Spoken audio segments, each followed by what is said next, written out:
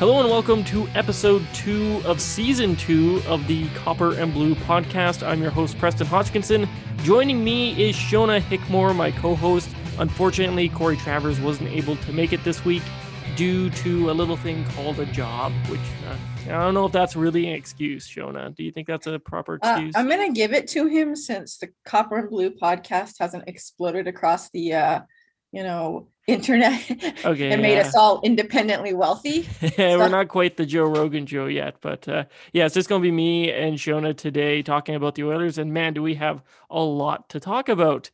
The Oilers have been in the throes of preseason. They've looked fantastic in some games, a little mediocre in some others, but that could be chalked up to them icing a pretty not too great of a roster against an actual NHL roster against the Jets and Seattle in those two losses.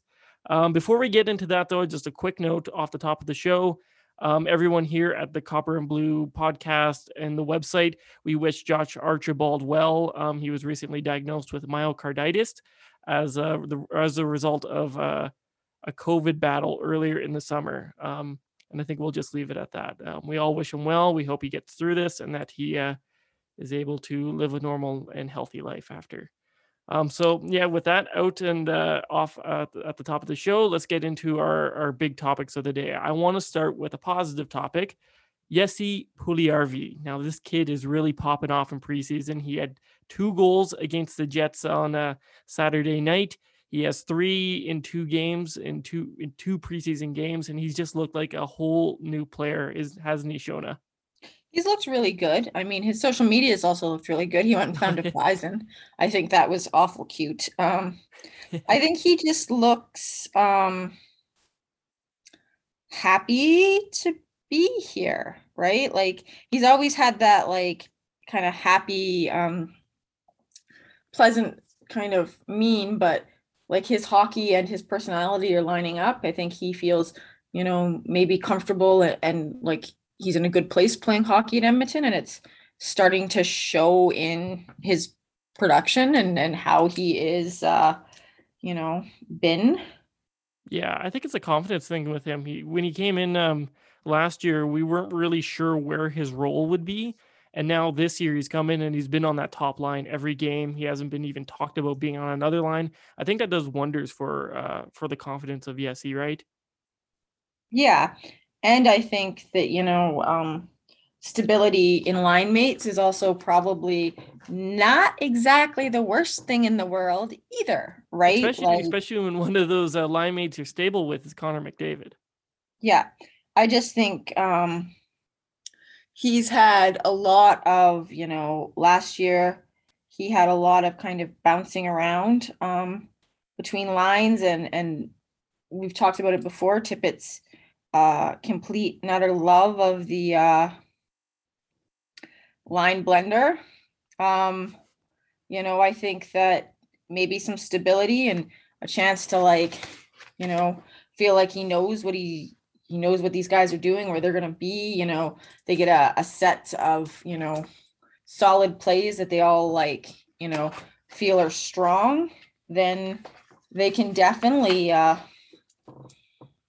be, he can play some really good hockey without having to worry about all the crap that comes around them playing really good hockey, right? Yeah, for sure. I think he's looked like a completely, way more confident player, the way he just handles himself on the ice, the way he's willing to do more things with the puck now. I think last year you might have seen him maybe defer a little bit more. But now he really looks like he's confident with the puck and he knows where he's at in the ice, and he's really gelling with McDavid. Just in that first game he played against Seattle in that I think it was a 6-0 win. Everyone was talking about Connor McDavid's pass to Zach Hyman, but not a lot of people were talking about Jesse Puljujarvi with an absolutely beautiful pass to Connor McDavid to start that playoff. It's just wonderful to see him finally doing well. And then seeing that clapper in the game against the Jets on Saturday, holy man, I have not seen a goal like that in quite a while. No, and it's nice that he's at a point where The other thing I think is, like you were saying, Preston, he's got enough confidence and maybe enough stability in his game right now. He can try to do things that a year ago he wouldn't have been comfortable doing because he was afraid they were gonna lead to him being benched or whatever. So I think that hopefully this season is a really fantastic one for him.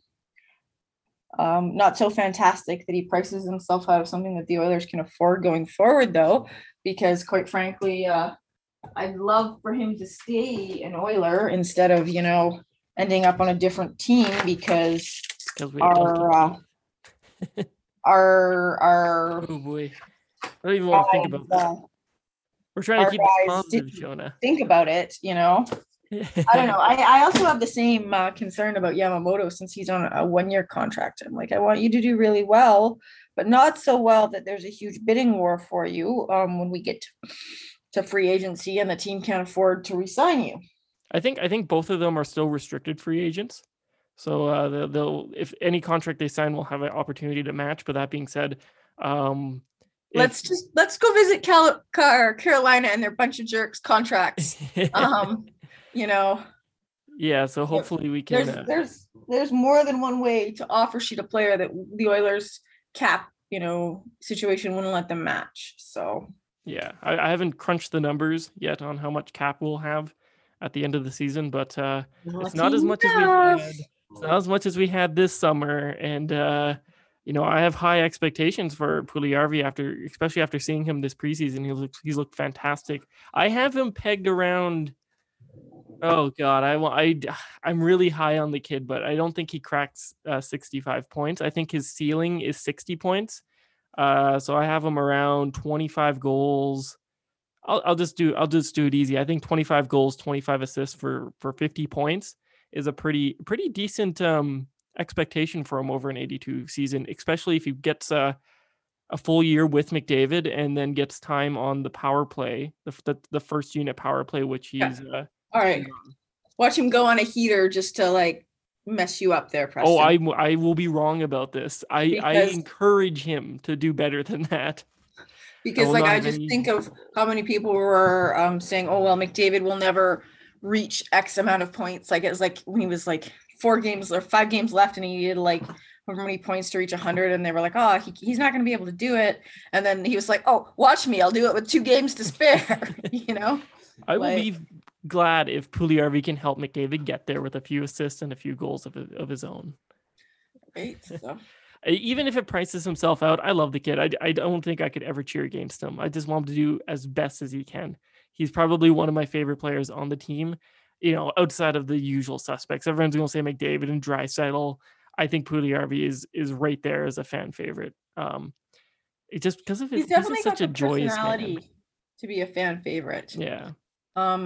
He's very much not the typical hockey personality that you see in McDavid and Draisaitl. Yeah. Both of who I enjoy their dogs more than I enjoy them. Their dogs are hella cute, and I have way more affection for dogs than hockey bros. So but if you think about Jesse Puljujarvi is kind of a puppy in human form. And he has a nice dog too. So I'm pretty sure Jesse Puljujarvi, I'd just sit on the ground and pet his dog, but he'd tell me how wonderful it was that I was having a great time petting his dog. So it seems like everyone in Edmonton has a experience with Yessie, and I'm still waiting for mine. So when that happens, I'll definitely report back. I don't have one, so you can tell me how it was, Preston, and I'll decide at that point if it seems like a thing I want to do. And then the other part of the top line is Zach Hyman. He's only had 1 game with that top line, and that being the 6-0 win against Seattle in Edmonton. Then he played in Seattle or in Everett, but he was with Derek Ryan and Kailer Yamamoto. So we only got 1 look at him on that top line, and he's looked pretty good. He's comes as advertised. He's a guy who goes to the net. He's a pest. He's a thorn in the side of the opponents. And he's really, all he's got to do is do the thing that he did in the 1 game he had with McDavid. Get in the right position, they'll get him the puck, and he'll score some goals. So I thought he looked fantastic on that line. It looked like it could be one of the best trios in the league this upcoming season. Yeah, I think Hyman very much comes as advertised. I would really like him to write another children's book while he's here, so that I can again wow Preston and Corey with my weird bits of trivia that I know about hockey That's players, true. I did not know that before you brought it up. So dogs, and what children's books they've authored. Don't ask me for their stats, but their dogs' names I've got. I I I think the thing with Hyman that I always I'm hesitant to say, like, I think he looks great. I think he, like you're saying, Preston, I think he's as advertised. But like Hyman comes with a hefty price tag. So the one thing I would have said is I wasn't, that Everett game, well, Lord, if there weren't like a grainy one position stream thing going on from like the freaking Everett Silvertips being, oh, are you okay, bud? Cats are falling off railings. Being all clever and asking the Oil Kings if they've changed their jerseys. But I don't know. I think I would have liked for like it's the same thing we used to hear about Draisaitl last year a lot. Well, can he perform away from McDavid, right? Yeah. It's an awful lot of money to only play with McDavid. So I like that he's solid with McDavid. I would feel a lot better about the investment the Oilers have made in him if we were starting to see him also perform, and maybe we will as preseason and regular season gets going. Preseason goes on and regular season gets going. Like to see him perform a little bit away from McDavid as well. Yeah. Because again, if he's not on a line with McDavid, I would rather not him be like an $8 million paperweight of a player, for sure. right? And unfortunately I wasn't able to watch an Everett game. I know a lot of people were watching it on TV.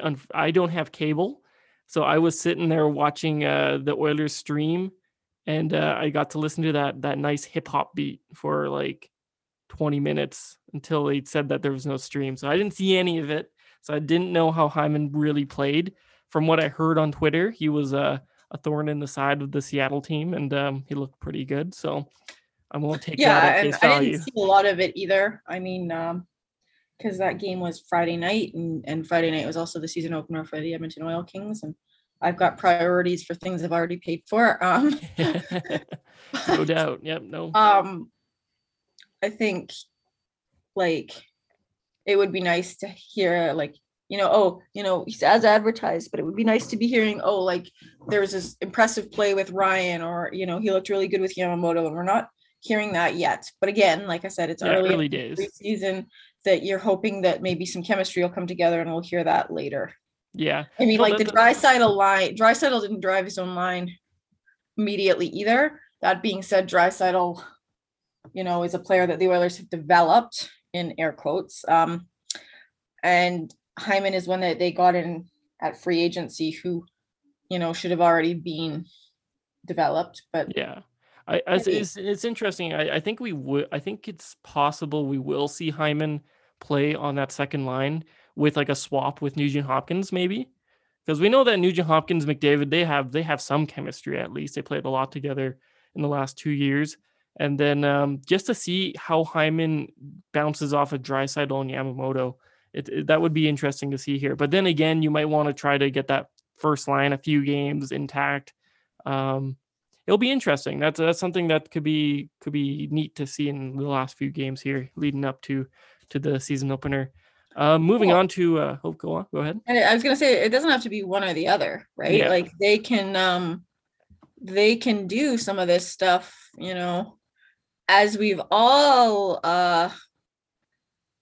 acknowledge, like Tippett loves that blender. So he's not gonna suddenly be like, I'm not feeling the blender. He's gonna, Oh yeah, I'm sure we'll see Hyman with both lines anytime we struggle a little bit during the season. We'll definitely see him bounce around a little bit at least. So yeah, moving on to another guy in preseason that's been pretty impressive, and I think Corey called it on last week's podcast. Brendan Perlini, he's probably the player of the preseason for the Oilers. I think he's got 4 goals and like how many assists so far? He's He's looking fantastic no matter who he plays with. So do you think he's a lock to make the team, this, at least the opening night lineup? I don't think anyone's a lock. Well, I mean, if your name's not Connor McDavid or Leon Draisaitl, like I would feel like he's in a much better position than he was last week when we did this podcast. Yeah. But at the same time, like the inner workings of Dave Tippett are mysterious and he's an enigma, shadowed to me. So I, hesitate to say, yeah, do I think based on his play in the preseason that he should be a guy making the lineup? Yeah, he's played really well. He's performed in, all the basically in all the situations that, Tippett and the Oilers have asked him to perform, like played all those roles, done all the stuff that they've asked. Does that necessarily mean he makes the team? If work led to reward in the NHL, 100%. But I freely admit that, work doesn't lead to reward, or every guy who's busted their ass for 10 years would have a Stanley Cup, right? Yeah, so sure. I don't know. I would hope. I think a better option than some of the ones that they're sitting on. I think the odds are in his favor for sure, just because if you look at almost every press conference that Dave Tippett has done this preseason, he always speaks glowingly of Brendan Perlini. And every time we hear that, think about the guys you always hear him talk about, the Devin Shores, the Kyle Turrises, the Zach Kassians. He's always got good things to say about them, Mike Smith. So I think just going on that and how he talks about Brendan Perlini. I'm not 100% sure this isn't going to be a Brutus moment. So, I hope for Perlini that it's not, but I'm just going to be like, let's watch and see what opening night looks like. That's for sure. It is again preseason, and I think we could have been saying these exact same things about Ty Ratty a few years ago, right? So nope, some of us would not have been, because we are physically incapable of praising Winterhawks. It made that Jones situation really awkward for us. Yeah. But it's nice to see that Dave Tippett potentially has a skill option here, because I think Brendan Perlini is more of a skill player than a grinder penalty kill specialist like Devin Shore. So it's nice to see that we might have another option in the top 9 or the bottom 6. That's the part that makes me a little uncomfortable saying whether or not he'll make it. I'd feel a lot more comfortable if he were saying he'll make it if he were a grinder. But like him being a skill player, sometimes I feel like Tippett and I don't necessarily value skill the same way. Like he has I don't think either of us value skill the same way Tippett values skill. I think Tippett has a lot of focus on penalty kill. Not just penalty kill, but on the ideas of grit and, work ethic and those things. And I think those things are fantastic. But like I said, if every guy who put 10 years into the NHL were rewarded for effort and how much time they spend conditioning and coming to camp in the best shape of their life, # best shape of your life, then, everyone would have a cup. Yeah, for sure. Well, hey, if I went and the Oilers sent me an invite to their training camp, I can guarantee you I'd bust my ass. I'd be the hardest working player on there. Would I be good? Probably not, but I'd be working my ass off. So right. By that logic, I should be on the team, right? So. I think that I'm always very hesitant around, you could go with a skill option. And in fact, your top AHL guys and some of the guys that you could put in your bottom 6, in fact, would be a skill option.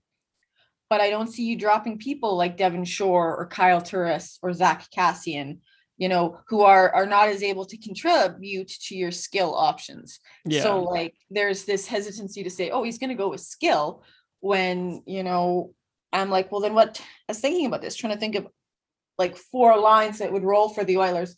And I was like, but we'll never have 4 lines that'll roll because and score and do those things, because we've got to put Zach Kassian somewhere. Yeah. And 90% of what you would use in a small, quick 4th line, Zach Kassian, 3rd and 4th line, Zach Kassian can't work with. We saw that. Mm-hmm. This was the problem with him on the 1st line. Yeah. So then you're rolling bigger checking lines out, which are not scoring lines, which are not the guys like Perlini or Benson or, even in some cases, they're not McLeod, right? So then you just get like twisted up in knots trying to figure out what's he gonna do, where's he Yeah, gonna go. for sure. We're gonna talk a little bit more about just that in the second half of the episode, um, because there is lots to talk about with that. There's lots to unpack with some of those roster battles and with the Zach Cassian, Kyle Turris, Devin Shore, Ryan McLeod. It's kind of a mess right now. I don't know where it will go, but for now, we'll go to the goaltending now, and I think we all know that the goaltending tandem at the start of the season is going to be Mike Smith and Mikko Koskinen. I don't know for sure if that will be the tandem we end the season with. Who knows? Maybe Ken Holland goes out and makes a trade or something. But I Oh, think that would be, I don't know. I don't really think he will, but yeah, anything's possible. He traded Milan Lucic, which I thought was impossible at some point. But yeah.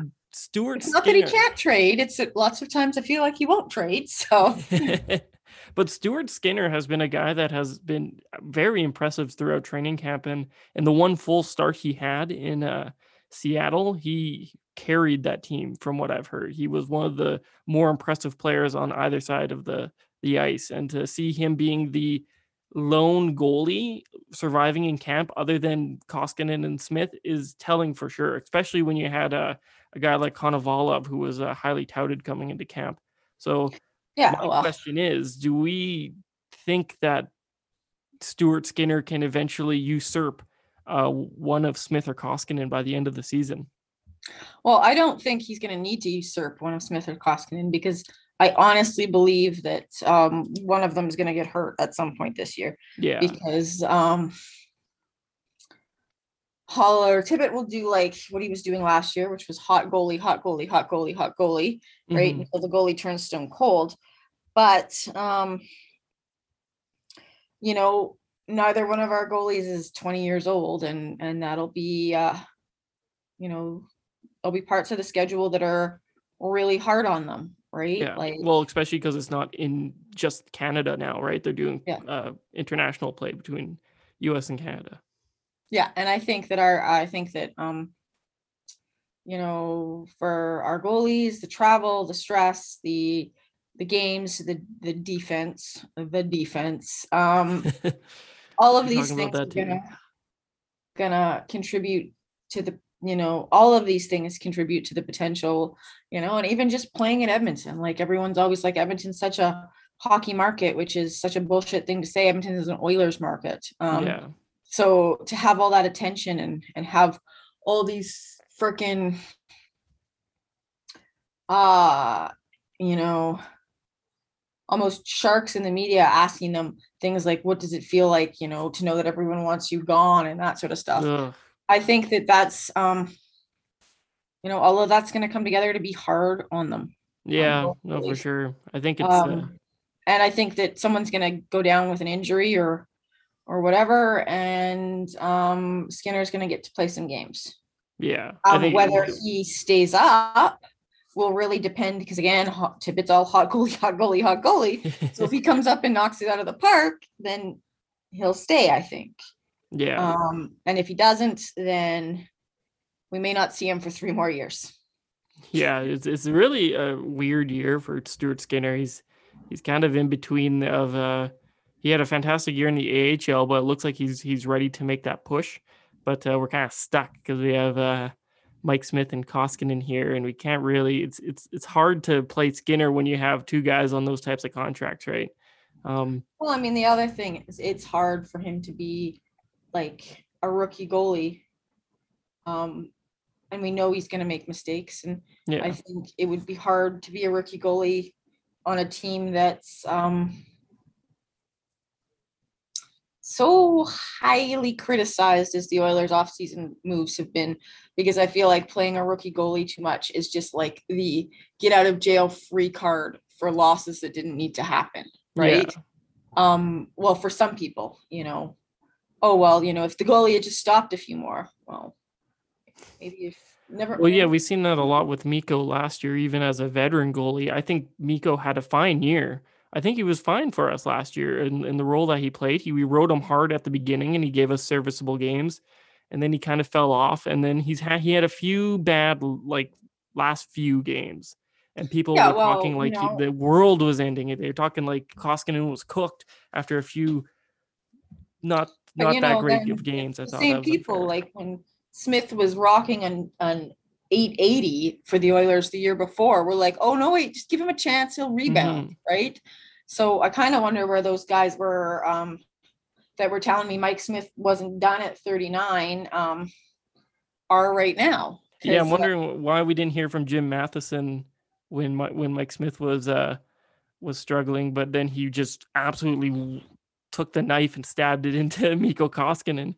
Even after winning the game against the Jets on Saturday, the post game was Jim Matheson saying, "How does it feel to land like the first goal of the game? Like, come on, man, give this guy a chance." Well, how does it feel that in the first goal of the game?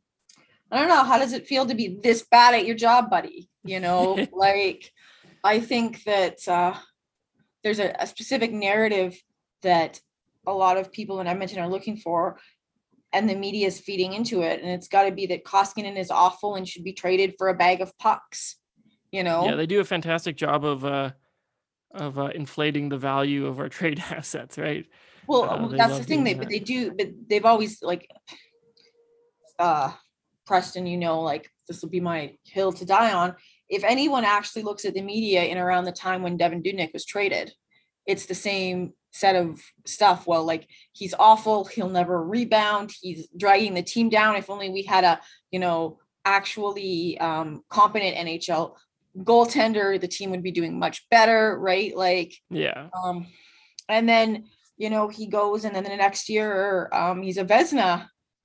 He's a Vezina in that top 3 for Vezina, and the Oilers are like, look, we developed that goalie. They forgot about that very quickly.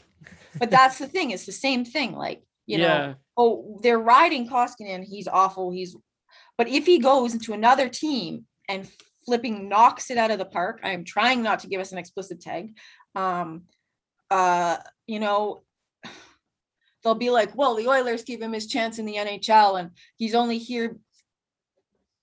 It always strikes me as super sketchy because there's not that piece where they're like, hey, if we just stop being jerks, Yeah, but no, like, Shona, you're missing the point here. It's the fans. The fans are the ones who run the players out of town. No.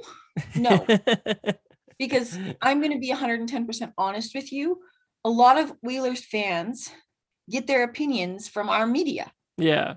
We like or dislike who the media tells us to like or dislike. Well, guess what? The fans aren't the ones writing the columns in the newspapers that everyone can see. No, and they're not the ones that are reading those columns and being like, well, this guy's an accredited journalist, so I guess he must be right. Mikko Koskinen is done. Yeah. There's like the 14-year-old version of Preston out there that's like, oh, well, the numbers are okay. But this guy with like journalistic, that's what I did. Is telling me this guy is awful. So he must know what he's talking about. Mm-hmm. It's not. Yeah. Edmonton fans are hard to play in front of. We'll throw jerseys on the ice. Like, Edmonton fans are the very definition of a difficult employee. Yeah. But a lot of what makes that happen is the Edmonton media. Mm-hmm. So, like, I would love if they would own their role in making this a difficult city for players to play in. Yeah, for sure. Well, you hear about it. It's the media in Toronto is something that players have specifically pointed to the reason as being a difficult market to play in, but it's no different here. You hit the nail on the head there. I think we're going to witness something truly spectacular from Mikko Koskinen this year. I think he's poised. He's poised for a revenge tour on his naysayers. He's got his family back in town. He's looked fantastic in preseason and in practice and training camp so far. And he's a good goalie. I think when he's playing his game, he's a fantastic goalie. He seems like a very nice man too, because I probably would have decked Jim Matheson. No, he's had to deal with a lot with, especially Jim Matheson. Jim Matheson is usually pretty tame, I think, in terms of the Edmonton media, but when it comes to Koskinen, he just goes at him. I don't understand that at all. Anyways, that's going to do it for our first half of the episode. When we come back, we'll be talking about roster battles. Cooper Marody got cut. Can Benson stick around possibly? Then we'll be talking about the defense. I know Cody Ceci has been looking pretty brutal so far. And then we'll end off the episode with giving our ideal rosters for opening night. So just hold on for 1 second. We'll be right back after these messages. All right, and we're back. We left off talking about the goaltender battle between Mike Smith, Mikko Koskinen, and possibly Stuart Skinner, as well as a little bit about why Mikko Koskinen has been so disrespected lately. But we're going to be changing gears here. We're going to be talking about some of the roster battles coming down to the wire. The first one that I think is of interest to many people is the Tyler Benson situation. Now, Cooper Marody has been cut by the Oilers. He's on waivers. By the time this is out, we'll know if he's been claimed by anyone. But as the time of this recording, we have no idea. So do not claim him. Yeah, don't claim him. We really want him still. Well, we do. I don't know if the Oilers actually do, but or else they wouldn't put him on waivers, right? But Tyler, that was always going to be a risk because he's, you know, he's at that time where to move him up or down, he's got to go to waivers. So the Oilers will have to be super careful if they call him up because if he catches fire when he's called up, it'll be hard to put him down because you'll probably lose him, right? So it's going to be very difficult times with dealing with that asset. Tyler Benson doesn't require waivers. He's looked good through the preseason. He's had a few games where he wasn't doing much, but he still looks serviceable. He's been dealing with a growing injury, but it looks like it's not that serious as he's been on the ice. He could be playing in Monday's game against the Flames. Do you think there's a chance that he can crack that opening night roster? Do you think there's a chance in hell that he can do that? Because right now with Dave Tippett, it seems not likely, but there's always a chance. I am going to say, like, I would love for him to do it, but I think that he's Bakersfield's bound. Yeah. I think he might get one I think he'll be, to be honest, I think he'll be in the next round of cuts. I think he'll get 1 or 2 more preseason games, and I think he'll be in the next round of cuts. Yeah. Do I like it? No. But you asked me if I thought he'd make the opening night roster, and I don't. Yeah. I'd like for him to be able to, I'd like to honestly be able to say, oh yeah, I think he'll be there, but maybe not. I don't think so.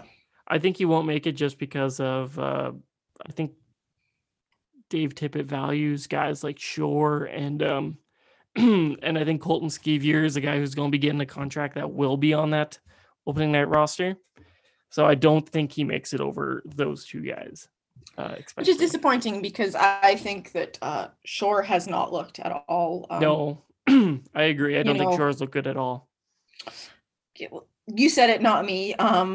I was going to say he hasn't lived up to like some of, the other guys. They've just been more impactful. Here's the thing with Shore, though. Okay, he's a fine penalty killer. He does an all right job on the penalty kill, and everyone you talk to will be like, "Well, look how good he is on the penalty kill." Well, that's fine and dandy. That's great. But if he can't play 5-on-5, which is most of the game, then I don't want him there. We have other options for penalty killers. We have we've had Nugent Hopkins. Fogle has been killing penalties in Carolina, I believe. You have Shore is going to be there, or no, I guess we're talking about Shore right now. Kind of messed myself up there, but you have Yamamoto there. Draisaitl's killed penalties. You have other options there. Devin, who can also play 5-on-5. We don't need Devin Shore.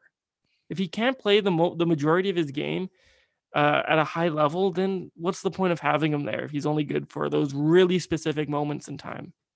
It's interesting because what you're talking about is like another phenomenon that's been happening in NHL level hockey that people don't talk about the same way. And that's like the exit of the enforcer rule, right?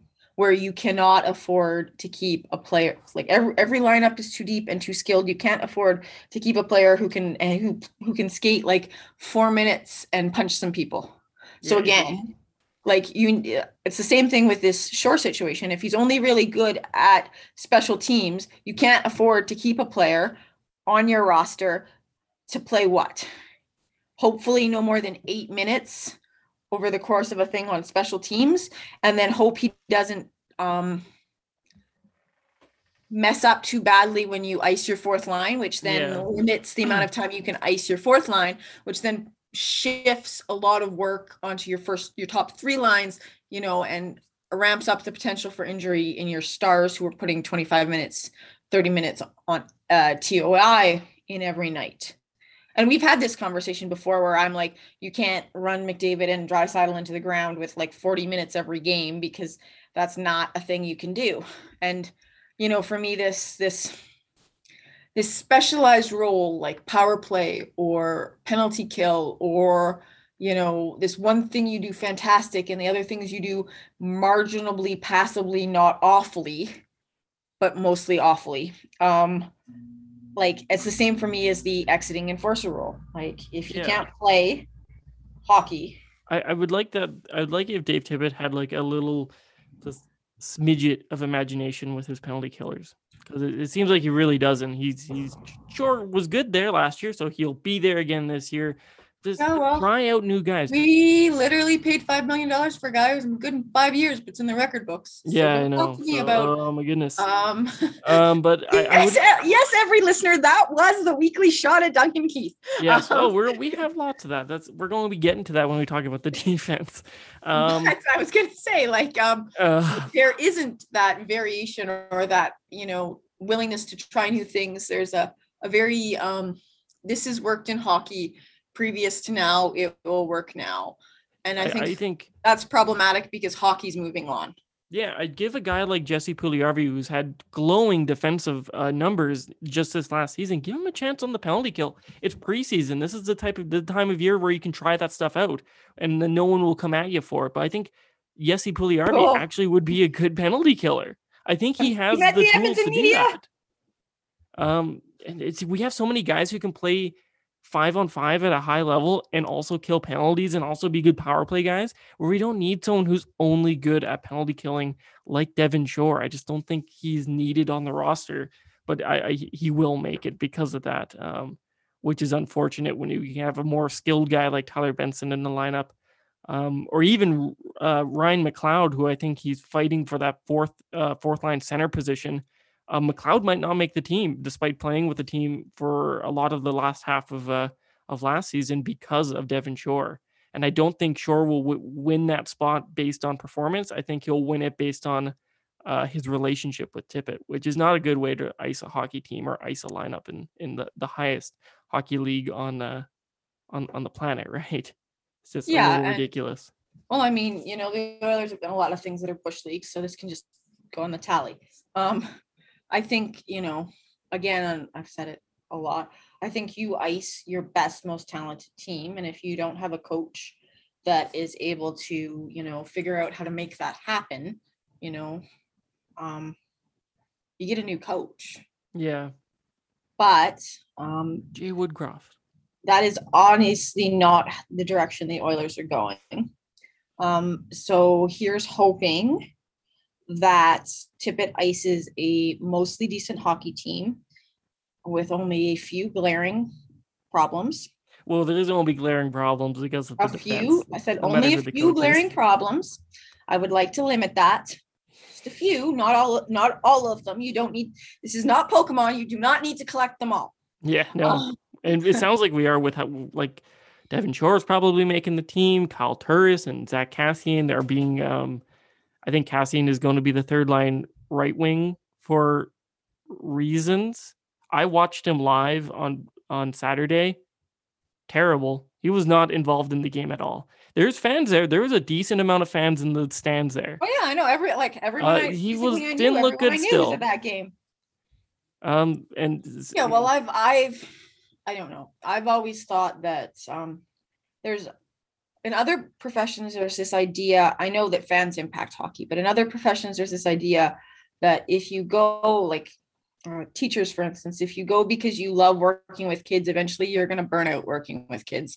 They're just going to be little monsters to you enough that you're just like, screw this, I don't like this anymore. But if you go for the actual material, you know, because you love history or you love English or you know, you write because you love the poetry of words, then those things carry you through when people are disappointing. Yeah. So, you know, what's disappointing to me with Kassian in particular is someone I would feel like would have a great love of hockey, and every piece of media and other things he's said, you know, it seems like he loves hockey, but I don't see that, you know? He And looks when disengaged. people aren't, no, there's no, I can't say that. That's not polite. When people aren't heaping adulation on his head, he's not engaged. So are you here because you want everyone in this city to tell you how wonderful you are? Because like my therapist tells me that external validation is never going to truly make you happy. So then that's a problem, because if he can only be engaged when absolutely everything is going perfectly all right for him, that will never consistently happen. It's more with the shore talk, right? It's a guy that's just only good in very specific scenarios. And even lately, I don't think he's been good in those scenarios, right? Where there's people cheering him on and where there's high stakes. He's just been not there, not playing a good game, and just not deserving of a spot on the roster right now. He's been outplayed by other guys, and I don't think putting a guy in the roster based on even based on reputation for Zack Kassian, it's not great, because he hasn't played well for 2 years now, like for a long time. And the one that people always hearken to is 2017's playoff run, right? And you look at that, and he only played good for 2 games. You look at the rest of the playoff run. No, but that's the one that people hearken to. Yeah. But I was gonna say, so if you're taking that as the last set of like Zack Kassian being really engaged, that's what, 2.5 years? It's like 4 years ago. That's 2.5 Tippett years ago. Come on. Yeah. It's 4 years ago. He was good for 2 games in the playoff. 1 game in the playoff? 2 games? I can't remember. But anyway, we can't keep. Eventually, that's got to run out, and we have to look at his recent play. And the recent play has been pretty piss poor. Not well, great. I mean, do we though? We are the Oilers. We don't have to do anything. We had a celebration a few years ago about how good we were in the 80s. So I don't know. We tend to have long memories. I always think that Kassian's going to be one of those interesting players, because he's the very definition of an inconsistent player. He has a couple really good games, then he has a stretch of really bad games. But he's and he wasn't even a player before they came to Edmonton, before that playoff run. Like, he was one of the most hated opposing players, right? Like, people are always like, Kassian, we love Kassian. And I'm like, guys, I was following the Oilers when we virulently hated Kassian for that. When he broke Gagne's jaw and then mocked for breaking Sam Gagne's jaw. Like, we hated him. Like, we're cheerfully wishing him to the bowels of hell, and now we can't say a single bad word about him. Yeah, I know.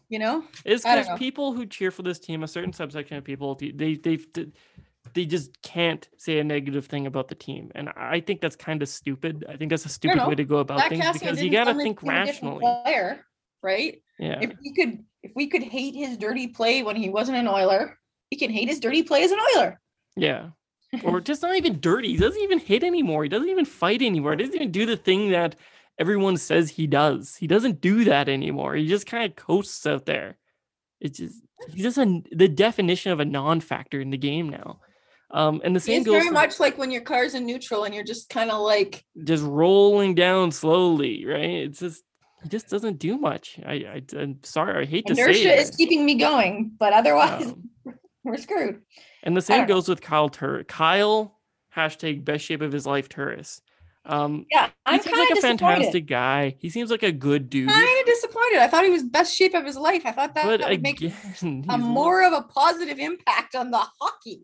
He's looked the same, and the same for Kyle Turris isn't good. He hasn't blown my socks off yet. He struggled to stay in the roster last year. Why does he deserve a spot this year? I mean, I think Tyler Benson has looked better.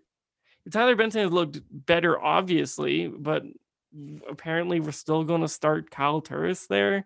And Zach, like, our right wing decisions are a little weird right now. And I don't think Kassian's going to start on the third line. And then it's looking like Turris is starting on the fourth line on the right wing. And those are 2 guys I don't think even deserve to be on the roster.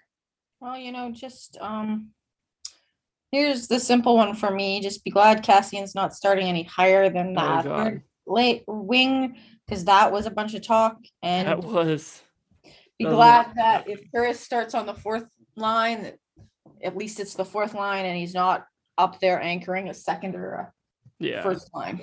Yeah. Well, you can take solace in that. Yeah, at least Cassian isn't playing with McDavid or Draisaitl. They came to their senses. It seems they've come to their senses on that. The jury's still out. The opening night is still like 10 days away. Who knows what happens between now and then? But right now it's looking like that. I wanted to talk a little bit about our defense, but it looks like we're running a little bit long here, so maybe we'll save that for I've next week. made my cracks at defense all throughout this episode. Thank you very much. Okay, let's just quickly summarize this. Cody Ceci looking bad. Duncan Keith is making his debut on Monday, it appears. Which if you're listening to this on day one, I'm personally actually, especially considering now that he'll have two teammates who have had their seasons curtailed by COVID. Really disappointed in Duncan Keith's take on vaccinations. He went wide with last week. Yeah, I felt like that was kind of irresponsible of him as a public figure. Yeah, and a lot of people. Okay, we'll talk about this a little bit because every time you talk about Duncan Keith, I have to say something about him. He's doing a good job of making me not like him. He's like done a fantastic job. Like if he just came in and didn't say anything, I still wouldn't like him because of his involvement in the sexual assault situation in Chicago. Still wouldn't like him, but god damn it, he had to go say something about COVID and how he didn't want to get vaccinated. It's and I understand people are being like, oh, he got vaccinated though, so why is it a big deal? Well, it's a big deal because he's going out in the hardest hit province in Canada, where we have large swaths of anti-vax protests every day, where people are dying of this disease every day. And he's going in front of a camera for a team that a lot of people look up to. And he's saying, I don't think I should have been I don't think I should have been forced to do this. And it's just going to inspire more division and more hatred and more anti-vax stuff. It's just irresponsible. Well, and the other thing for me is, rightly Duncan Keith's commitment to the Oilers has been called into question around this. Because there was no way that he was going to be able to travel to the States without those vaccines. Cross-border travel, that has been a mandate for months and months and months. So did you think that the fourth or fifth, depending on the month, most popular sport in the United States was going to have enough pull that you were suddenly going to be exempt? Yeah. Let's be honest. Well, nice leadership there too. He misses half the training camp of something he could have done months ago. And but then also, he comes out and complains and says, oh, I think I should have been given better treatment. Like, this is the guy that's going to bring the leadership to Edmonton? Because he sounds like he just whines. I don't know. I think, like you were saying, Preston, in a province where our ICU is overwhelmed, where we're bringing in doctors from every other province because our health system is on the verge of collapse. Yeah, dude, read a room. Duncan Keith could think that, having to be vaccinated to do his job is preposterous, ridiculous, and the PA should have made it not happen. Well, every nurse and doctor who works 6 12-hour shifts in a week is vaccinated to do their job. And if Duncan Keith, at the very least, can't respect the dedication and the effort that they've put into keeping Albertans alive enough to keep his mouth shut, then look at read a room. 2, have a little respect for the situation we're all in. Well, yeah, that I agree with you 100%. And then look at your teammates too. Your 2 potential teammates, their careers could be ended because of COVID. I know Josh Archibald was anti-vaxxer, but he was affected by COVID too, and his career could be ended because of COVID. So, like, come on, man, just read a room. Like, 2 of your potential teammates may never play again because of this disease that you're talking about. You don't want to get vaccinated for because you're super healthy. Come on, man. It doesn't matter how healthy you are. I know he's a health nut, and that thing has been going around. But that's the same thing. He's a biohacker, but come on, man. The same thing where 20-year-old Albertans dying with no underlying conditions due to COVID. Don't go out there fueling that ridiculous concept of natural immunity is somehow going to save people, Yeah, especially not when you're traveling to as many cities as you will be. So yeah, for sure. You can be a health nut and stuff and be in on that stuff. Personally, it's not my thing. You can do it though, but don't use it as a substitute for science. It's just not. This is not the same thing. fine if he wants to personally use it as a substitute for science. Yeah. He doesn't need to go out there and freaking inflame people who are already inflamed. Yeah. You know, like you were saying. Exactly what he was doing. And he's Yeah, and enough to know that was a he's had what, 16? inflammatory. This is his 17th season in the league. He knows the media well enough to know what he's doing. For sure. But I think that's all we're going to say about He the is defense not today. a rookie whose first language is Finnish. You know, he's dealt with media before. I want to go more into the defense this week, but we are running a bit long. I especially want to talk about Cody Ceci, but that's we can talk about that next. Don't week. worry, he'll be super bad again this weekend, and we'll have 2 weeks of data for it. He'll give us a stats guy. We'll get Corey back and have a stats guy. Yeah, we'll get Corey back, and he can. I'm sure Corey's dying to talk about Cody Ceci, or just like we all are. So to end off this episode, I'd like to just put out our ideal opening night rosters. So we'll go through the forward lines and the defensive group, and I think we can leave goalies out of the question because it's going to be Mikko and Mike Smith to start the season. So wait, hold on. If it's my ideal one, it's not Mikko and Mike Smith. Oh, okay. Well, then we can put goalies on the table here. But this is not what we ideal one. This is not what we think the roster will be. This is what we would do if we were in charge of the roster. So we're playing a little bit of armchair head coach here, which I know will go over super well with everyone listening to this podcast. Because we are definitely saying we are better at being a head coach than Dave Tippett. Okay. But on the record, we are better at the job. Okay. Don't want to hear anything else. It's on the record, at least, we're not provably worse than Dave Tippett. We're not provably worse. Give us a chance is what we're saying. So there's no evidence that we're worse. I have never lost a game as a head coach in the NHL. So just putting that out there. So yeah, exactly. So I think we do pretty okay. I mean, if I got to be a head coach in the NHL, Preston, I'd probably be the first female head coach in the NHL's history, wouldn't I? I think you would. I think you'd be the first female coach at all in the NHL. I don't think there's any. No, there might be a female skating coach or goalie coach kicking around. Okay, that's true. That's true. There might be. Okay, but I know Shannon Stabidos has done some work, and she's lovely and really great. You'd have her beat, though. I'm confident. No, she's just lovely. I've met her a couple of times. She's wonderful. All right. Are we talking the fact that I really love goalies? Yeah, no, you are a resident goalie nut for sure. So for my ideal roster for the forward group, at least for the top six, there's not many surprises at all. It's going to be Zach Hyman with Connor McDavid and Puljujarvi. They looked fantastic in that one preseason game, and I think they have the opportunity to be one of the premier lines in the league as well. Second line, again, we've seen it all throughout preseason. It's the Draisaitl, Yamamoto, and Nugent Hopkins line, that infamous Dry line that had that hot streak a year ago. They had their struggles, I think, last year, but I think they will revert back to their normal selves this year for sure. And then in the bottom six is where things get interesting. I know a lot of people have Derek Ryan slotted in as that third line centerman, but I'm going to go with Warren Foegele, Derek Ryan, and I'm going to put Brandon Perlini on the right wing there. I think he's the type of guy. Offside? Yeah, I'm going to put him on his offside because I think he has the skill to really complement those two guys. Like, that's a scoring line, a third line scoring line that I think can do some damage. McLeod has looked pretty good throughout the preseason so far. Perlini's earned that role, I think, over Zach Kassian for sure. And Warren Foegele's a guy who can just complement them as well. Just bang at the net and carry the puck and have good possession and cycle game. I think it's a good third line.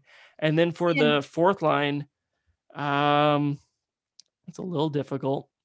I think I would have Benson, Ryan.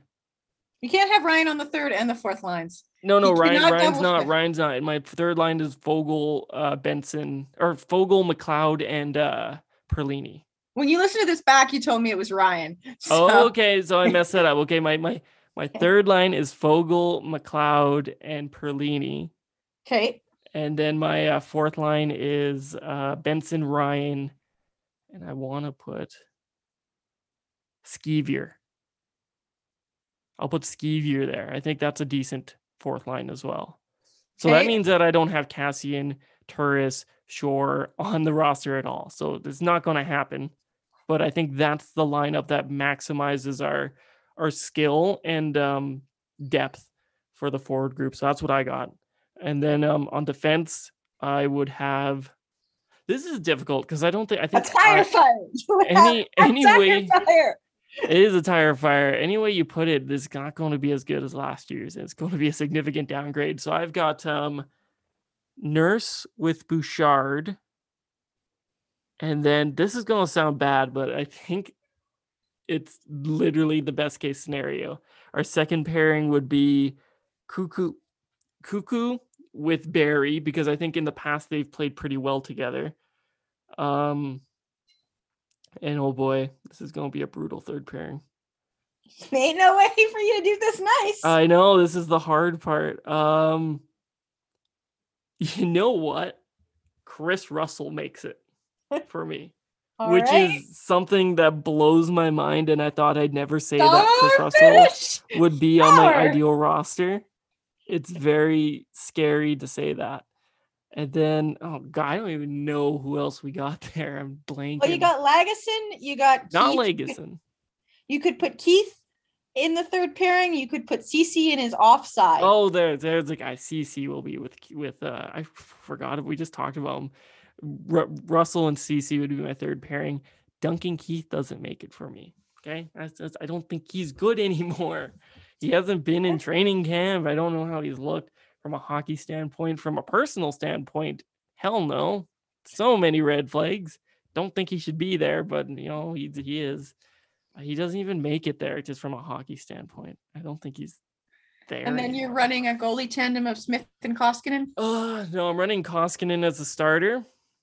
I would run Koskinen and Smith on opening night, but I think at the end of the year, my ideal pairing would be Koskinen and Skinner, and maybe Konovalov, depending. You can't have two in a goal, or you can't have three in a goalie tandem. Koskinen and Skinner. This is not a relationship where you can stick three people. It's a goalie tandem. I love Skinner and Konovalov, but I will give it to Skinner for now. So Koskinen and Skinner. With Koskinen starting the majority of games is what I would do. All right. So I like your top six. I'm keeping Hyman, McDavid, and Puljujarvi together. I'm also keeping Hopkins, Draisaitl, and Yamamoto together, though I still fear for Yamamoto's little head. I am afeared for him. You all know I'm just like one bad hit. Me and his grandmother will be like clutching our pearls. I'm keeping Fogle and McLeod together.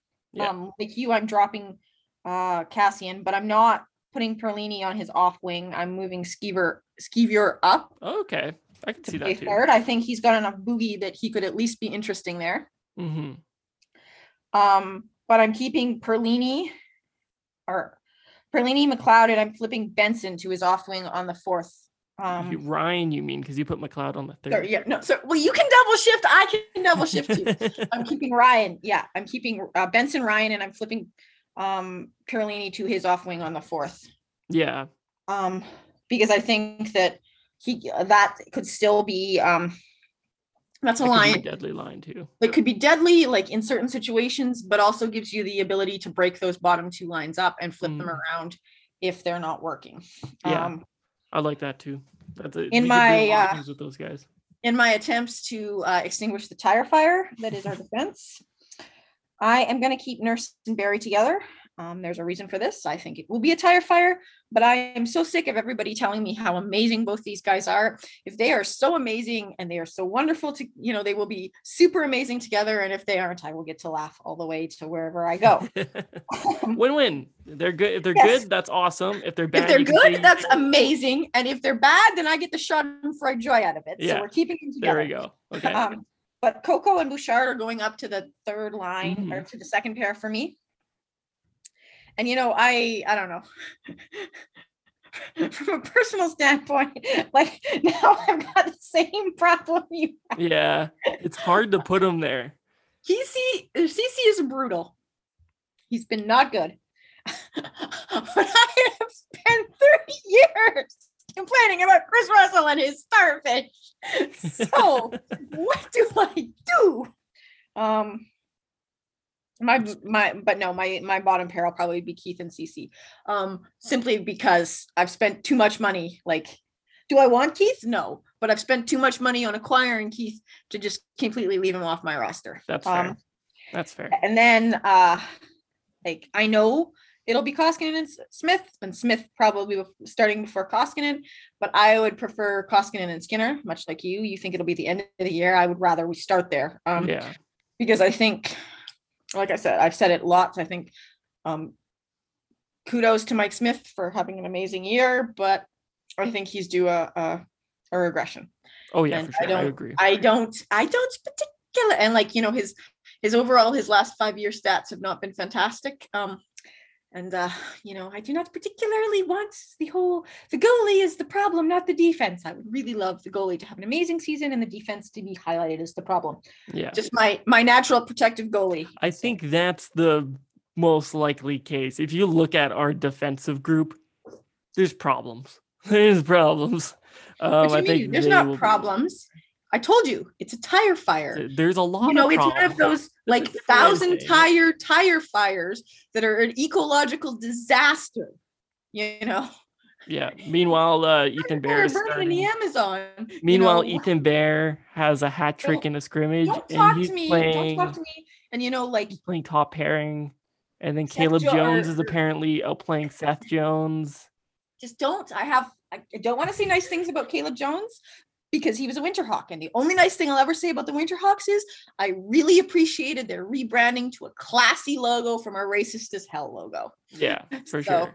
Good job there, Winterhawks. Hey, wait, look at this. We got Caleb Jones going from the Winterhawks to the Blackhawks. Same. Yeah, so we went, well, they had a racist, basically had the same racist as hell logo when he was on the Winterhawks. So he'll be familiar with it. Yeah, he'll be good with it. Well, he's from a mega family too, so. But Seth Jones is also, if you look at Seth Jones's history, he's also a Winterhawk. Oh yeah, I guess so. That's a family affair there. Well, yeah, Caleb Jones came out of the USHL to the Winterhawks. Yeah. He was drafted to another team. One of those Joneses was drafted to another team and wouldn't play for that team until they traded him to Portland. Yeah. That was just weirdness. And that was in around the area where Portland's getting dinged for breaking the most violations in the WHL rule book that they've ever been dinged. Anyway, it's a good juniors time, which is not the purpose of this podcast. Preston should find me like a juniors hockey podcast to go share all my opinions on. Oh man, I don't know a thing about junior hockey. I'd like to know more, but that's for another day. I'll tell you many things. But yeah, I think both of our rosters are hitting the same nail there. You and I hit the same. Corey, we should get Corey to send in a roster at some point for next week. Oh, no, next week I'm going to get him to send in a roster for sure. Because Corey has a slightly different take on players. Yeah, for sure. Anyways, I think that's going to do it for this episode of the Copper and Blue podcast. Thank you guys for listening. And hey, if you want to drop your ideal roster in the comments of our post on Copper and Blue that accompanies this podcast, hey, feel free to do it. I'd love to take a look at what you guys think is the most ideal. Do not put Keith on the first pairing, though. Yeah, but do not put Duncan Keith on the first pairing. And I don't want to see no Devon Shore as a third line center, okay? If you do that, I'm coming for you personally. I'll find you and I'll take Devon Shore off that roster. I don't know how, but I will. But thank you guys for listening, and we'll be back talking Oilers hockey next Monday. So yeah, see you then.